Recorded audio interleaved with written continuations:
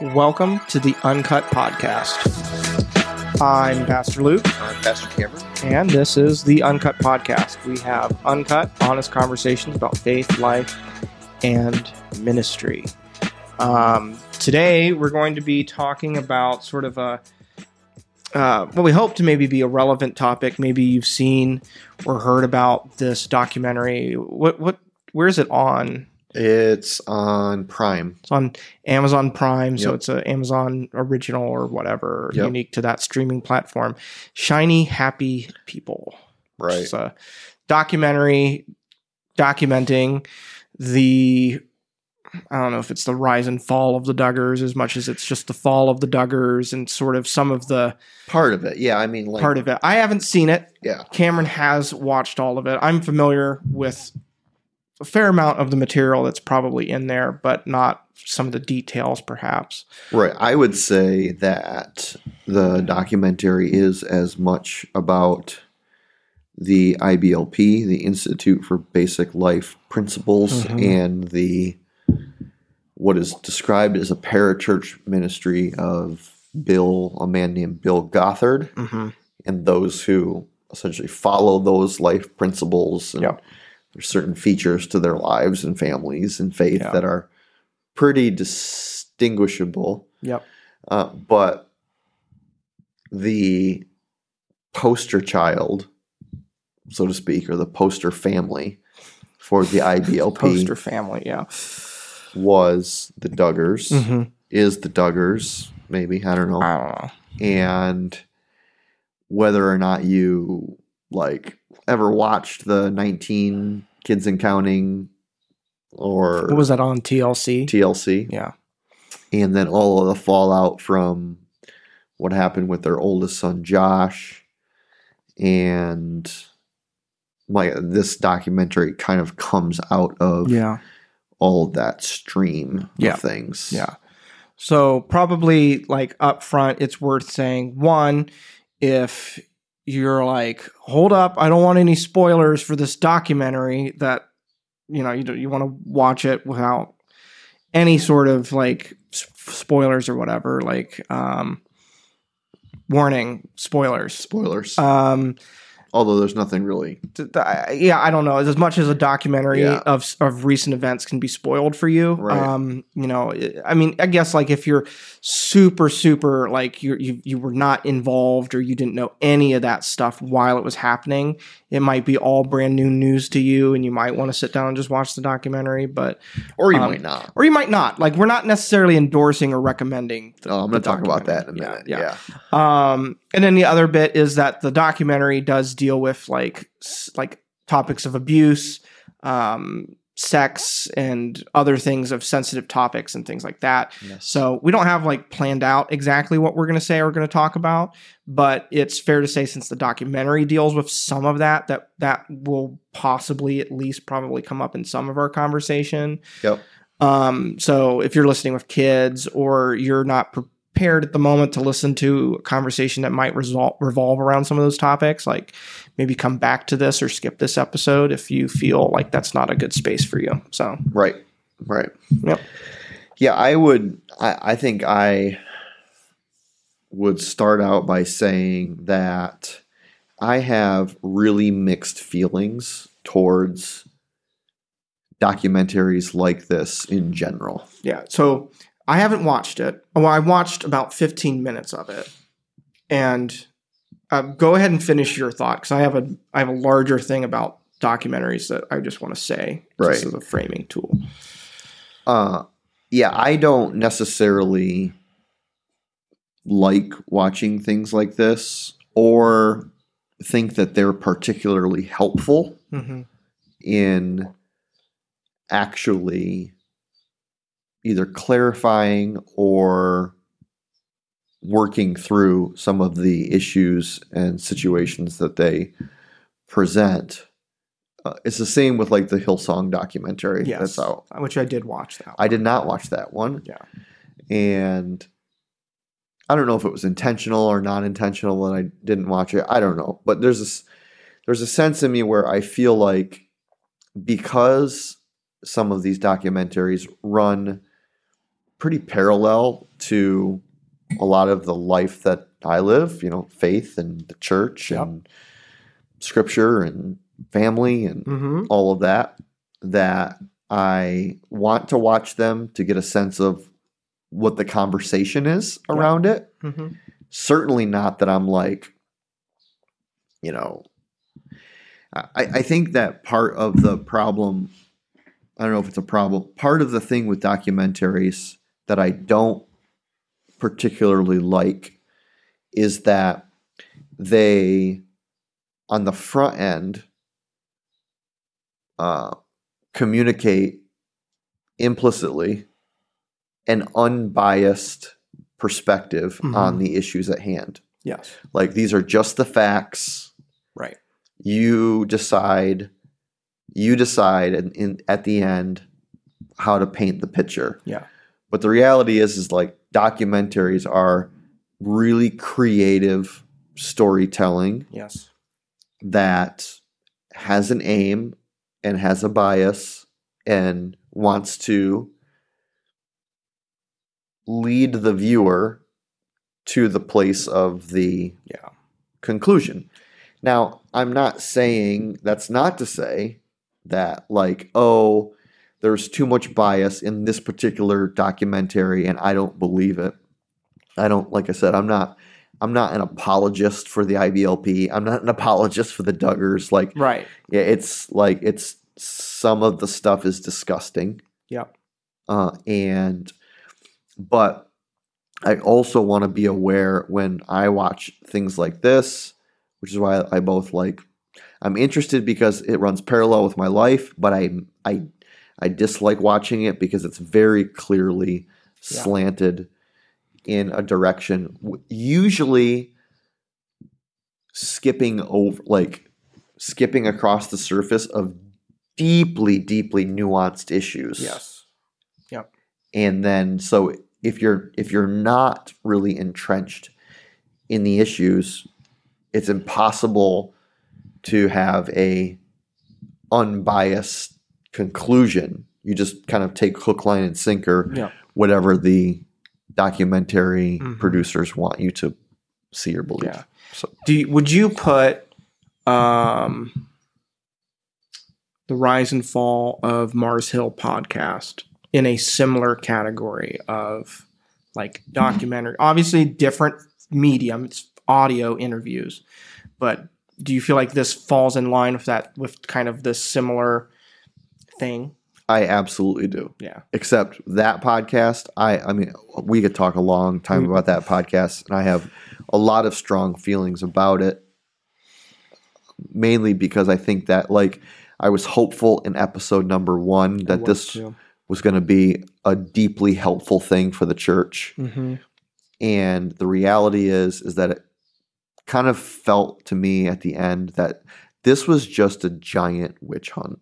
Yeah. At the end, there was the first couple episodes, I was very hopeful that they were going to dive into some nuanced, difficult explanations, because the opening mission of it is to, again, we're not trying to make this whole episode's about this podcast, but the idea was to make it, why do our churches keep being plagued with leadership issues like this one that is typified in the Mars Hill? Right. Where that answer... What is it about church culture that creates this type of upswell of... Right. And that question at the end is left largely unexplored, in my opinion, and ends up being more of a detailing the dirty laundry of a particular church. Yeah, and a particular person. Yeah. Really. I mean, it does translate out to the church and the elders and those who protected him and everything like that. And again, I'm not a Mars Hill apologist, and I'm not a Mark Driscoll apologist either. Like, not advocating. No, not at all. But again, frustrated that there was nuance that was just correct. Left very, very interesting questions that were left very unanswered or unexamined. So I personally have felt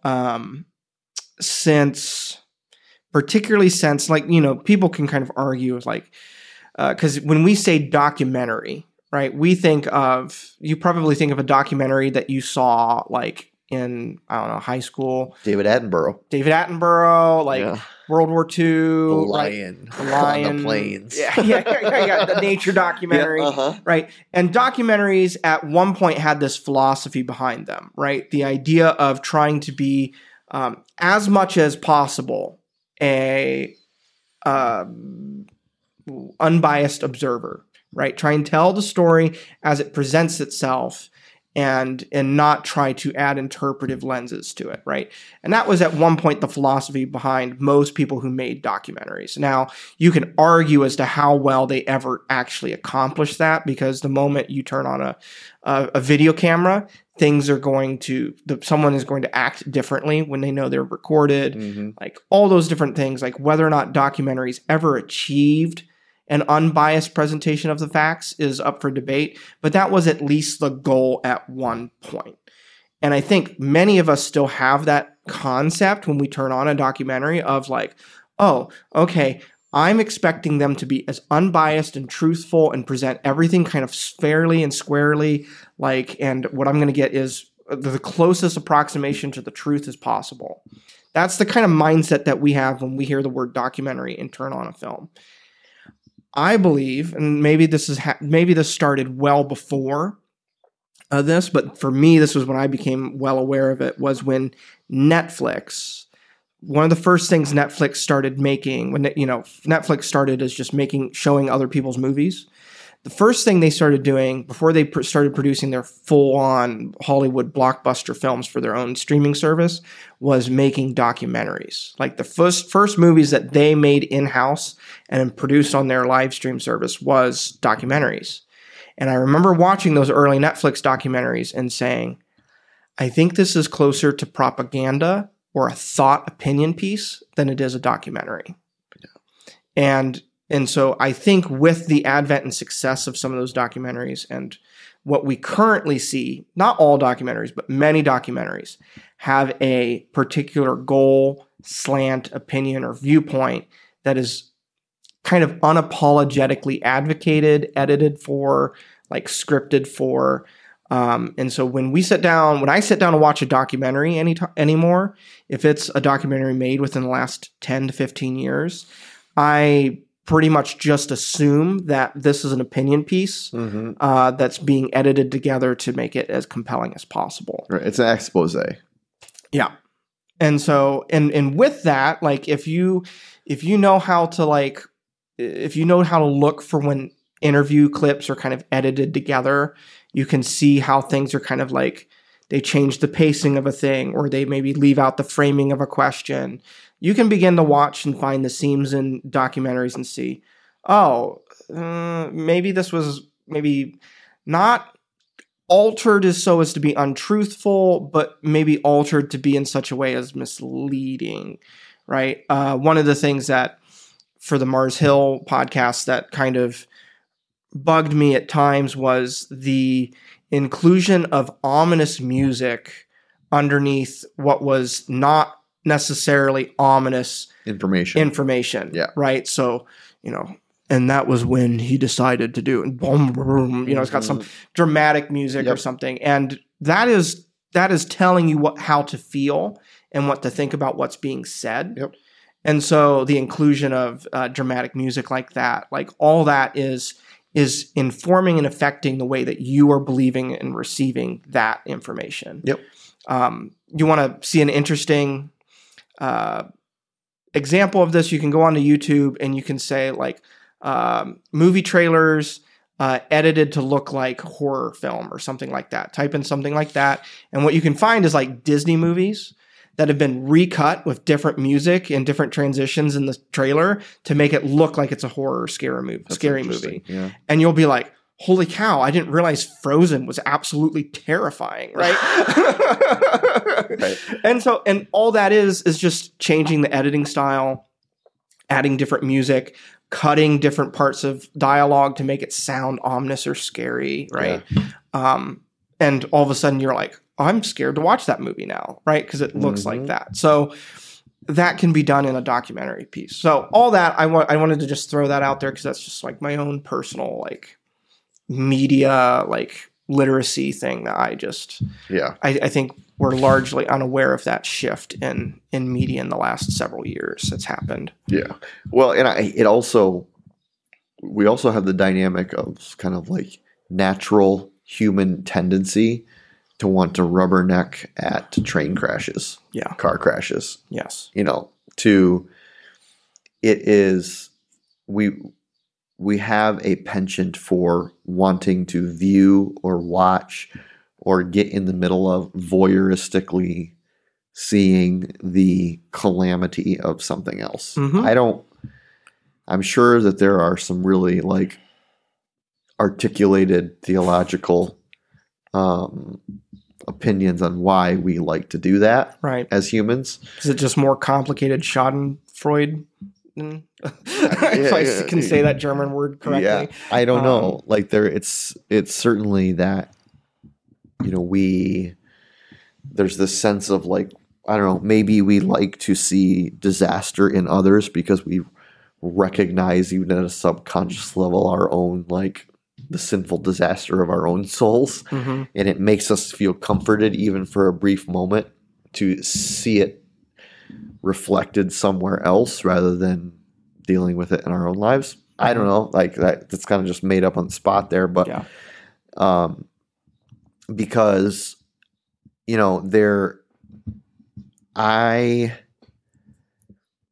part of the reason that I wanted to watch this one, Shiny Happy People, is because there was a season of life where I was I think I even at one of my earliest blogs. Wait, you have a blog? I did. I do. It's still in existence. Are you going to delete it after this? You could probably go on and find it. I think I wrote a blog post titled "In Defense of the Duggars." Oh. Which now is quite embarrassing. Sure. But it's also not.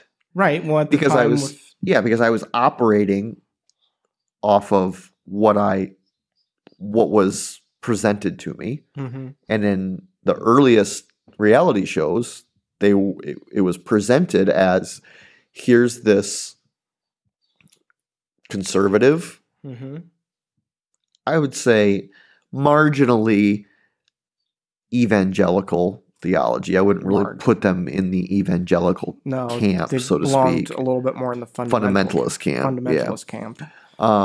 But had a obvious worldview.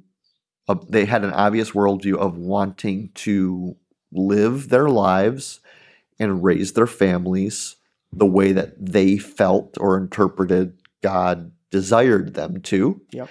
And they didn't really care too much about what the world thought about that. Yep. And as a general principle, that's what I want to do too. Yeah. I want to raise my family in a way that I believe God would want me to, with principles that maybe the world doesn't understand, with decisions that maybe the world can never get behind, and not really care about what those on the outside, proverbial outside, think about how my family looks or what my family does or whatever, because I'm doing it in a sense of faithfulness and obedience to God. And so there was this time period where I was like, yeah, everyone thinks the Duggars are super weird, and it's super awkward, and it's how could you ever wear skirts or not kiss until you're married or anything like that? And I'm like, yeah, there's things in their life that I'm not personally on board with, but I get why they're doing what they're doing. Right.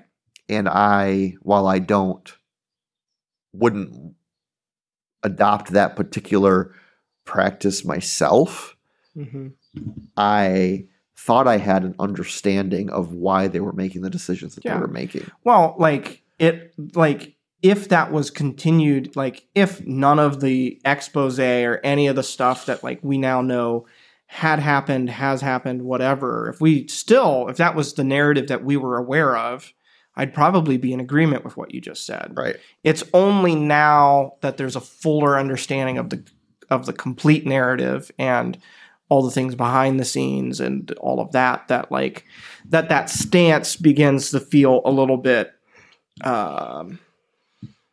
like embarrassing or hollow, maybe, because we're like, well, now we're aware of like, well, actually, it's clear that just like with the documentary had a bias towards a particular slant, that the reality show was not reality. It had a bias towards a particular slant. Yeah.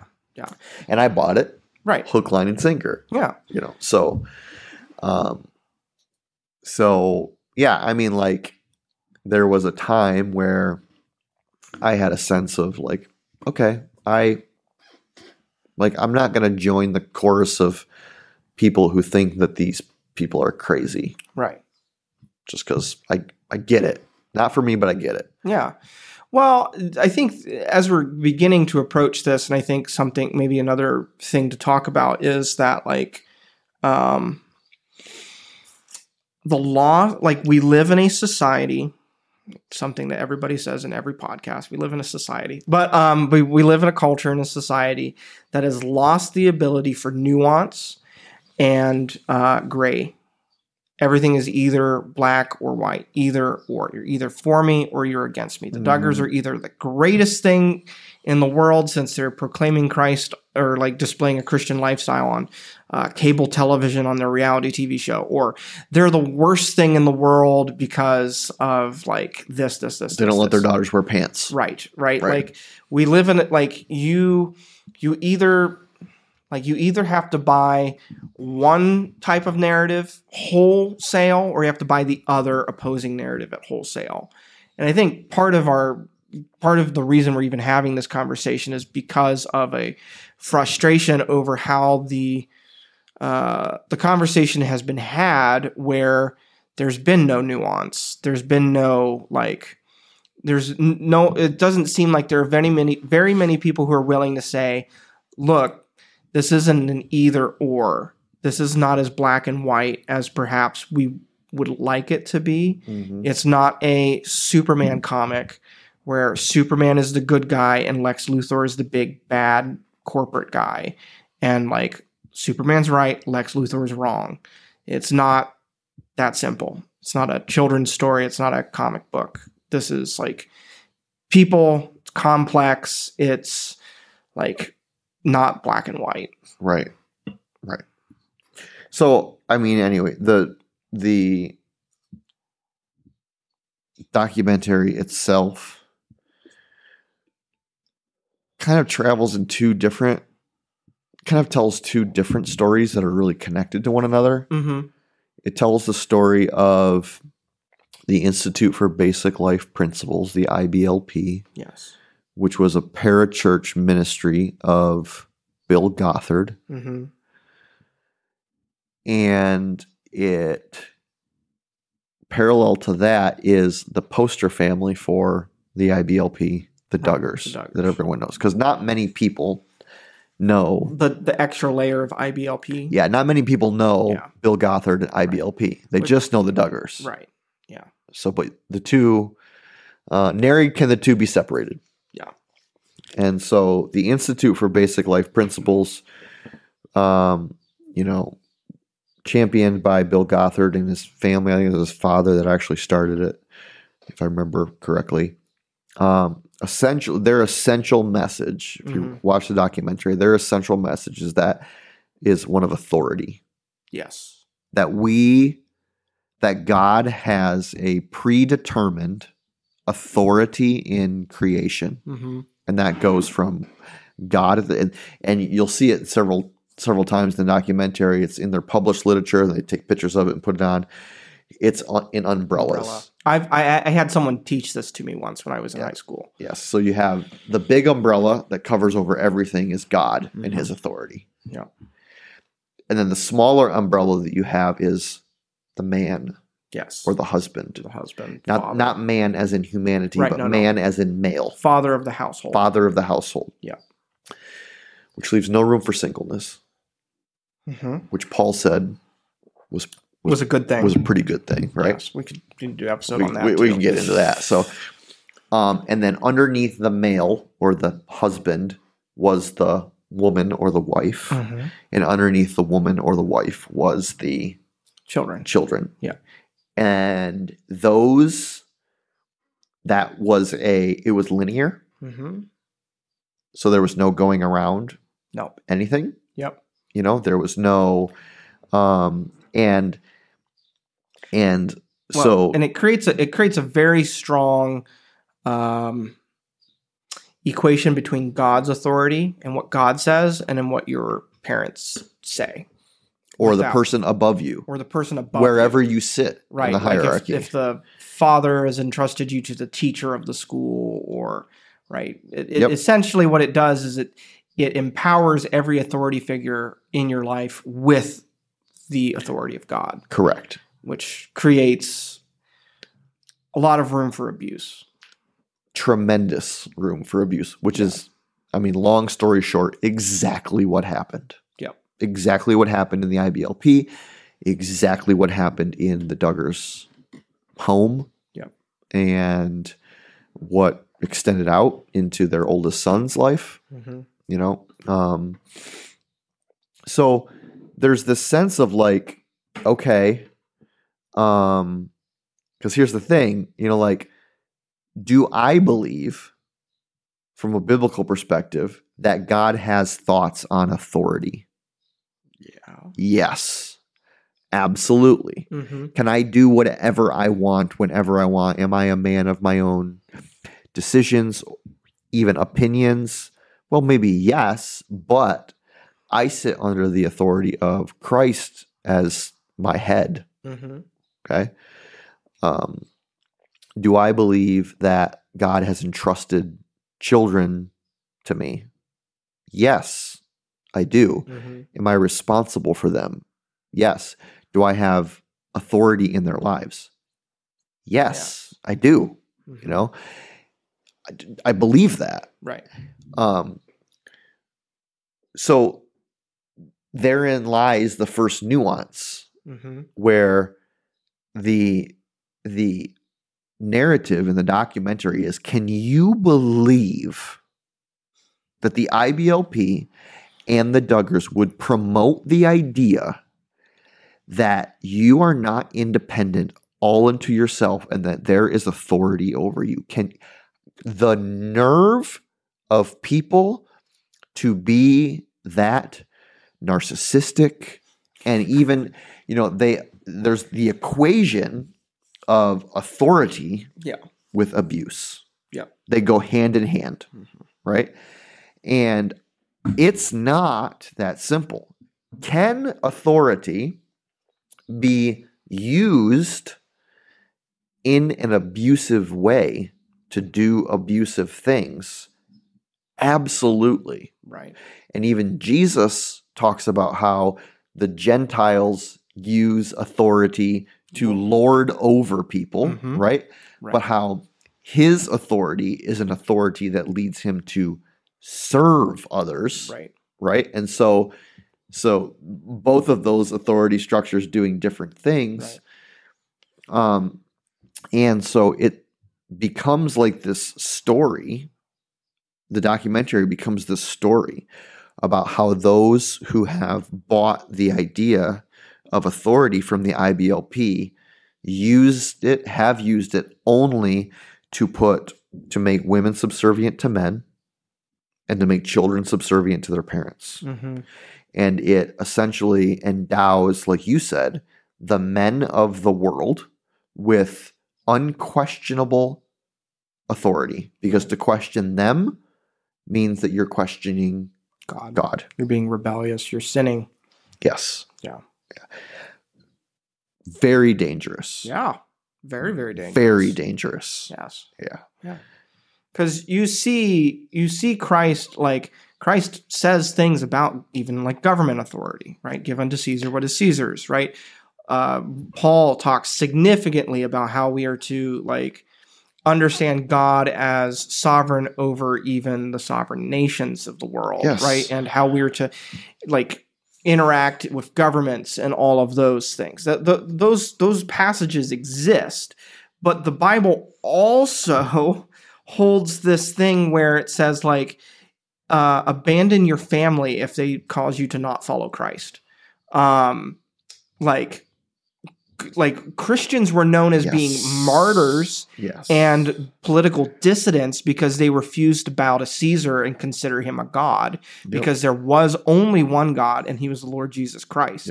So we see in the practice of the church, the history of the church, the teachings of the Bible, this understanding that like, respect authority but then also like, but Christ first. Like Christ first. Yes. Like there is something that supersedes the immediate earthly authority at all points. Right. And that's we got to hold both of those. Yes. Yeah. And the authority of Christ is itself nuanced, not in its ultimacy, but in the way in which it's mediated to the world. There's an authority that Jesus came with when he comes, like Mark chapter 10. I have come not to be served, but to be a servant and give my life as a ransom for many. He came in that authority, right? He will also come. Revelation speaks very clearly about the authority in which Jesus will return. Yes. Which is a much different authority than as a servant to all. He's coming as the rider on the white horse, right? With a sword and ready to do business. And it's a passage that gives me goosebumps every time I read it, right? And so authority is a very deeply held principle within Scripture. Right. And we ought to, the fear of the Lord is the beginning of wisdom. We ought to know how to submit to the authority of the Lord and to the natural authority of others in our lives. But again, not to a wholesale place in which we allow them to abuse us, or that they become God, or they become, there is one mediator between God and man, and that's Christ. Right. No one else. I think the question sometimes comes and maybe we talked about this before. We might have, or it might have just been in a private conversation. I don't know. But talking about like, well, why? Like, because we have this really individualistic. I am the captain of my own ship. I am the master of my own soul. You know. Island unto myself. Right. And why would I want to follow a God that demands that I submit to him, right? What is happening when we ask that question? Well, here's my take on it. Is that we take the ways in which the world, men and women in our lives who are sinful, have used authority, sometimes in the name of God, to lord over us and to victimize us and to create trauma in our lives, right? And so we have this experience with authority that creates significant pain in us. And then we encounter a God who says, essentially like you like no uncertain terms, like I am the authority in your life. I am your God. You are not. You are not a God unto yourself. What does the clay have to say to the potter? Exactly. Right. And we immediately say, well, it's the same kind of authority that the authority of God in my life creates the same victimization to me than the ill-used authority of men and women in our lives. And it is categorically different. In the same way that justice and revenge is different, Yes. right? Why does the Lord say, do not repay evil for evil? I will avenge. I will bring revenge. Well, why can God get revenge and I can't? Because he's God. Because he's God, right? And because he's perfect in every way, right? And we use both revenge and authority not only, but we use it. We can't escape our sinful use because we are sinful people of those things, right? God approaches it and uses it with a perfectly holy approach, right? And so every authority that he exerts, he is the only one that is worthy to exert the authority because he is the creator and sustainer of all things. We use the opportunity to try and become gods unto ourselves again, right? We're again, right? We're recommitting the sin of the garden. Adam and Eve sit with God in the garden in perfect communion with him. They for a long time, the tree of good and evil, the tree of knowledge of good and evil was a confusing concept for me, and maybe is for you, for anyone who's listening. But why would God withhold the knowledge of good and evil? Well, he was acting as the arbiter of good and evil. He was the one who set the standard of what was right, what was good, what was shameful, what was not. And Adam and Eve are sitting underneath that. And their decision to say, no, we want that knowledge for ourselves. We want to be the moral judges for ourselves to make the decisions of what is good, what is right, what is evil, was a decision to step out from underneath of that and to say, well, no, we can be gods unto ourselves. We have now become like God and arbiters of what is right, what is wrong, what is wise, what is unwise. But the thing is that they were bad arbiters of it. They called something ugly beautiful. They called what was beautiful ugly, right? God obviously had different opinions about their nakedness than they decided to have once they'd eaten the tree. And so when we take authority and we misuse it, when we have authority or opportunity or anything like that, and we do not use that opportunity to be like Christ to someone, we have then decided, you know what, my own decision and arbitration of good and right and evil. My own use of authority is the correct one. We are once again eating from that tree of knowledge and saying, I know what's right, mine is right, rather than saying, no, how can I be Christ to a person? How can I be grace, love, and embody what Christ has been to me, to others? If you do that, you're going to end up much better place than if you're trying to be, what do I think is right and what is the right thing to do? Right. Yeah. Yeah. I don't know that there's a more hard-hearted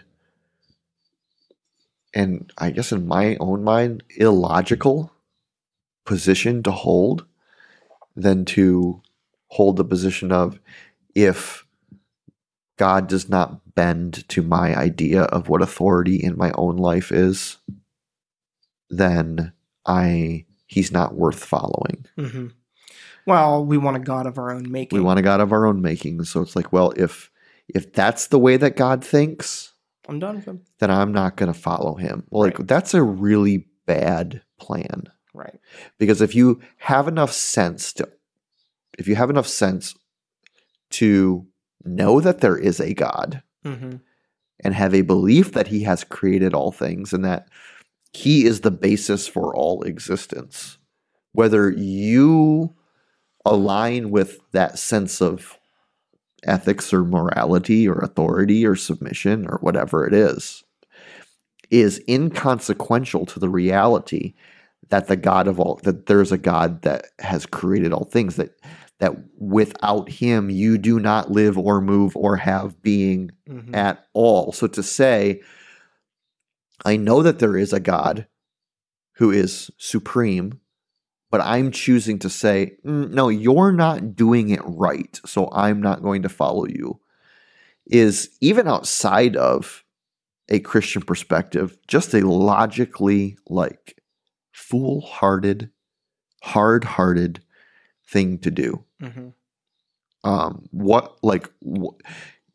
don't think that God is very moved by the bluff of, well, if that's how you are, I'm not following you then. Right. Yeah. I don't think God's like, well, okay, I'll change then. Well, because it makes you God. Right. So it's a... Yeah. Okay, so back to the documentary. Back to the documentary. So there's that one, which I think is a very big theme, right? Well, it is the major theme, I think. Like of just like that.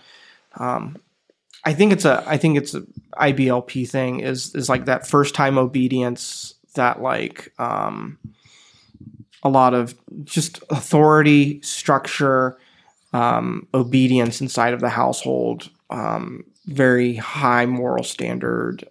There's some really disturbing examples, not caricatures, but like actual videos of IBLP proponents, pastors, preachers, like showing how to spank a child on stage at a church. Yeah. And like demanding obedience the first time, and if not, like it becomes a matter of sin. Both a matter of sin, but now like, okay, there's physical correction that must come alongside of every instance of disobedience. Otherwise, the child will rebel up into adulthood and become apostate. Yeah. Not follow Christ anymore. Right. Yeah. And the one of the more significant themes or threads within that whole movement is, it typifies a super one side of the spectrum example of purity culture. Oh yeah. Right. Yeah. I haven't watched the documentary, but I'm familiar with IBLP because of people I've interacted with in my life who have been severely affected by IBLP. So like I have some secondhand experience or knowledge of it. Yeah. That's where some of my responses and reactions are coming from. Well, and so if you'd ever watched like any of the Duggar documentaries before this one, or not documentaries, reality shows, you saw kind of the outworking of that purity culture, right? Yes. There's no kissing before you're married, no time, 0 time spent alone. You had to go, like you had chaperones on every date you went on or every interaction. Right. And it wasn't a dating culture. It was a courtship culture where essentially the father approved the daughter's suitor. Yeah, and until they're married, they're under the father's authority, no matter how old they are. Right, which leads to young women who are in their early 20s and yet to be wed or engaged, who can't go do anything because their dad doesn't let them. Right. I know of families that happened. Yes. So yeah, and so. That, and then so certainly, like, just imagine even the type of like culture that creates around conversations of sexuality, mm-hmm. of relationships, of all that's associated there, and then it's like I don't know that one necessarily necessitates the other, but the instances of sexual abuse and victimization of people in that type of culture seem proportionately very high. Well, there's a correlation there. Like I know studies have proven that, and what I think it is it's not so much. How do I want to say this?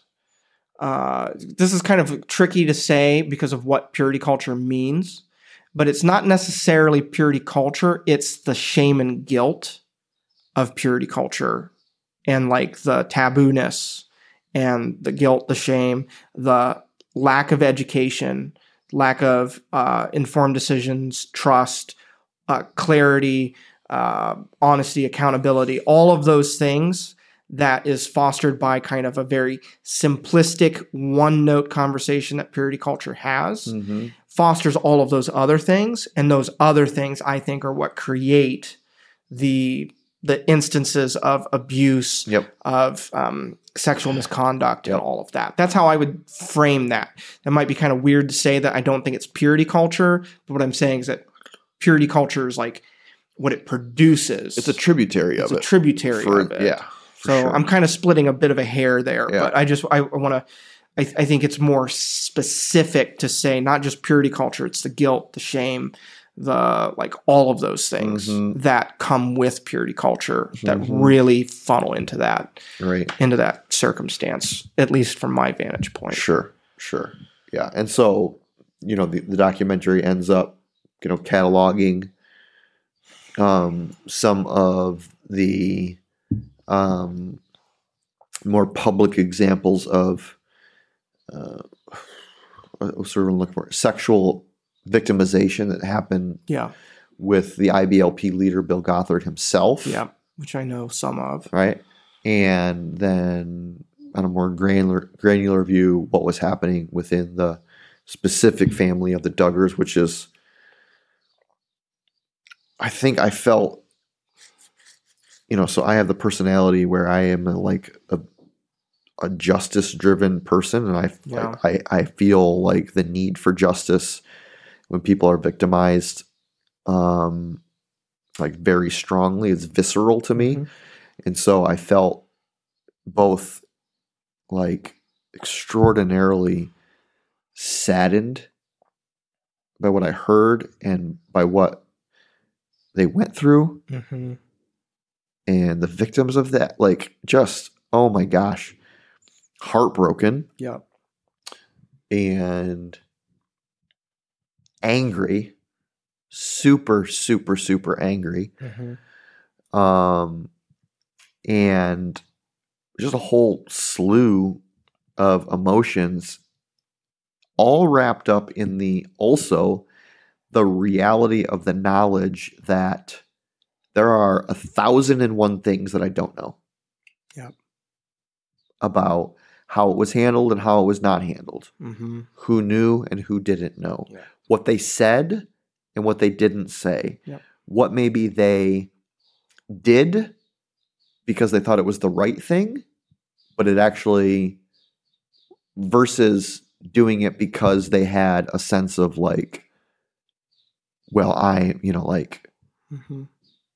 that they, a lot of time, very rarely do people do something that they know is the wrong thing. Yeah. They make excuses for why it's the right thing to do what they did. No one wants to be the villain in the story. Right. And so it was what? So trying to wrap my head around thinking, what was the rationalization in your mind for why that was the right decision? Yeah. Telling your daughters that being sexually victimized was something that was not a big deal and that they didn't really need to worry about going forward. Right. And then on the other side, what was the conversation with their eldest son, Josh, who's now, I think most people know that, Josh was convicted of possession and I don't know if it was just possession or if it was also not production but the sharing of child pornography. I don't know. But anyway, was found to be in possession of child pornography, is now serving a 12-year sentence, which is, if you're asking me, not long enough. But who am I? Justice is the Lord's. And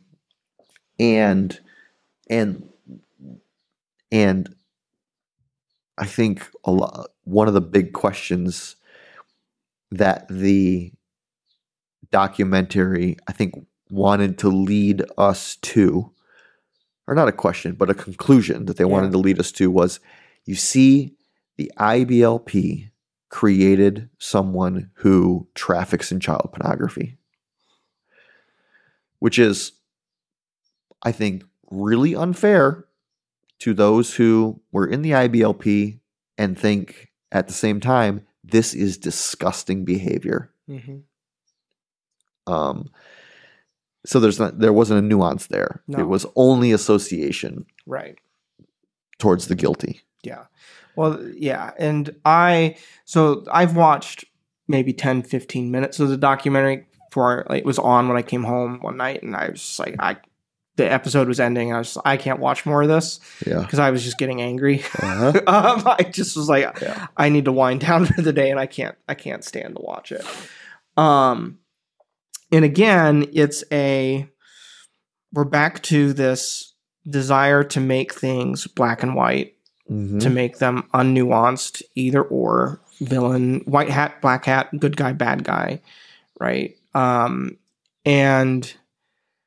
it's just like that whole situation from beginning to end was just absolutely mishandled. Mm-hmm. No one's disagreeing, I think, or arguing that point. Yeah.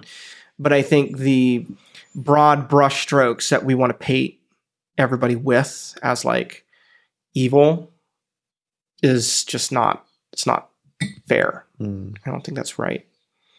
Talk a little bit more about that. Well, so again, I haven't watched the whole documentary. I know the general brushstrokes of the story of Josh, the oldest son of the Duggars. But I think that there's, when it comes to most, particularly the news coverage that I've always heard and seen, and everything kind of talking about that, kind of uses language and paints him as only a villain, like as someone who's done something absolutely reprehensibly evil. Now, again, what I'm not saying is that what he did was fine, excusable, like inconsequential. Like, I'm not saying that. Yeah. I'm not saying that his possession and sharing of pornography is totally reasonable or understandable and should just be excused, right? Absolutely not. Again, I'm entering into the gray here. I'm doing something that not very many people, I don't think, do. And I'm kind of nervous doing because it's a thing that nobody does. Yeah. And when people try and do it, they get lambasted. But at the same time, we also need to look at the story of him and realize that when he began to, sexually assault or his siblings, he was at the age of 12, I believe, which is either very, very early puberty. And if we're talking, he grew up in this hyper purity culture where it's fair to assume he either got little to no sexual education, and his behavior was not handled appropriately. It wasn't taken to the correct professionals, right? Because they're talking about they sent him away for a summer. They sent him away for a summer to work at a camp. They tried scare tactics, trying to threaten sending him to prison. But I was like, but he's a minor, right? And what he's doing, because of his it's so debatable about his understanding of sexuality, what is right and wrong in sexuality. Yeah. All of that is so ambiguous. Well, and with his understanding of authority. I'm a male. Right. I have authority. Exactly. I can do exactly. And so all of that, I'm is he as a child, because that's what he was, as culpable as a full-grown adult who has an understanding of sexuality, right and wrong. And when you begin to view him as, I'm a big advocate of this. And this is something that a lot of people really, really struggle with, particularly when it comes to issues of abuse, is when this language loves to come out. There's no such thing as a monster. That's my, it's a pretty hard conviction. There's people do monstrous things, but I don't want to go so far as to say that someone is inhuman or that someone because the Bible doesn't tell us that someone at some point becomes no longer a image bearer of God. Right. We're all created in the image of God. We're all bestowed with some level of dignity and humanity. Yes. That's the basis for Christian morality. And so people do monstrous things. They do absolutely horrendous things. Yes. They absolutely align themselves with evil, with Satan, do terrible things, and are deserving of justice. Yes. But they do not cease to be human. Mm-hmm. They do not cease to lose the inherent dignity. And when we begin to take people down a peg and say that they are monsters, that they are somehow subhuman because of what they have done, we are undermining a whole lot of theology, morality, and so that's a really hard line to hold. It is. Particularly emotionally, because we want to just say that someone's a monster. Yeah. And I think my thought is that we need to guard ourselves and not just view him, the oldest son of the Duggars, Josh, as a monster, but we need to seek some level of understanding as well. Yeah. Not to, again, excuse. Not to release of culpability. Because I'm also not of the persuasion that, well, if we just understand someone's story and all the factors and the reasonableness of their decisions, that oh, well then okay, we can excuse them of that. No, I believe that we still have choices that we make, right? Even though there's all of these circumstances, and I think he's probably a victim of his own type of abuse and neglect, and that his family put him through, that has led him down a particular path and resulted in certain things being in his heart. He still also has agency. Yes. Right? Yeah. He still made choices. He still made choices. That's a thing, is when we get, as much as I'm an advocate for mental health and psychology and all of those things being incorporated in the faith and all of that, one of the unhelpful side effects of some of that language and some of the things is that by empathizing and understanding, we can come to a place where we see that they're no longer morally culpable. They're just a consequence of the things that happen to them, or their effects, or the disorders. No. Agency still exists. Yep. Right? 100%. So if I can just trying to venture that out into the gray a little bit and say essentially the earliest example that we have of Josh walking down this pathway of this is not okay behavior, where those responsible for him were in, here's your language, authority over him, extraordinarily mishandled in his upbringing, right? His education, his context, his all of these things, that there is, that it is a part of the story. It's a part of the story. It's a part of the story. We're not going to say that, it's causing anything or not causing something else, right. Only to say that what he did was horrendous. Mm-hmm. The story is very complex. Yep. The culture that he lived in was not favorable to a strong therapeutic response at the age of 12, which is what he needed. Right.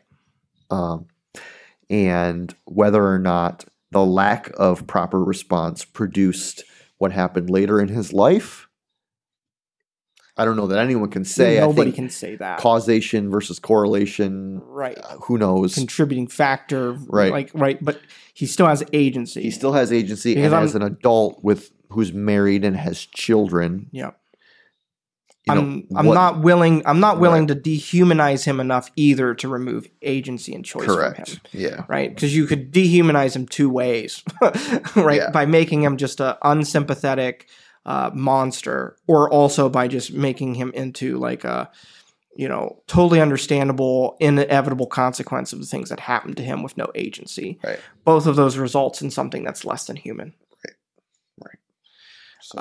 And I think the reason I even venture to say all of that at all is because of like just an awareness that inside of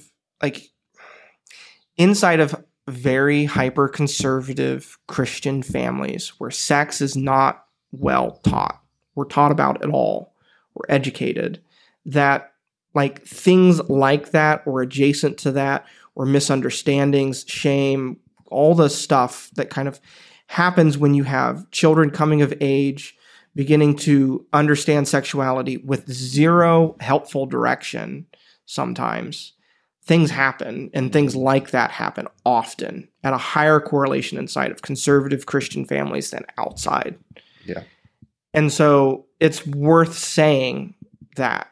I think it's worth venturing out and saying, like, this is not necessarily, I don't know. Like, I don't know who's going to hear this podcast and what everybody's history and experience with all of that is. And so I think it is worth venturing out into that and saying, like, and holding a little bit of space for the difficulty of all of that and the nuance of that. Yeah, the difficulty of walking a hard line all the time. Yes. Yeah. And so that's what I think. And I think that's worth doing because I think people might, I don't know. I know lots of people who've grown up in circumstances like that with sexuality was taught in a puritanical way. And there's lots of things that happen inside of that that bear long-term consequences on people's lives. If you're one of those people, we're so sorry. Yeah. Genuinely and compassionately so sorry for your experience and what you endured and what you may have gone through or may not have gone through because of it. Mm-hmm. Yeah. I think that's probably a good point to stop today. Yeah, it's not the most uplifting or conclusive place to leave, but that's probably where we should end the conversation for now. As always, we'd love for you to comment. If you're watching it on YouTube, it's easy to comment there. You can watch this podcast or listen to this podcast in all the normal places. We also have a texting line where you can text us questions or even comments on the particular podcast episodes that you listen to. 716-201-0507 is the number to text us. And we appreciate you listening. And if you wouldn't mind liking it, sharing it, or subscribing, that would be really helpful for us. And we'll catch you on the next one. See you next time.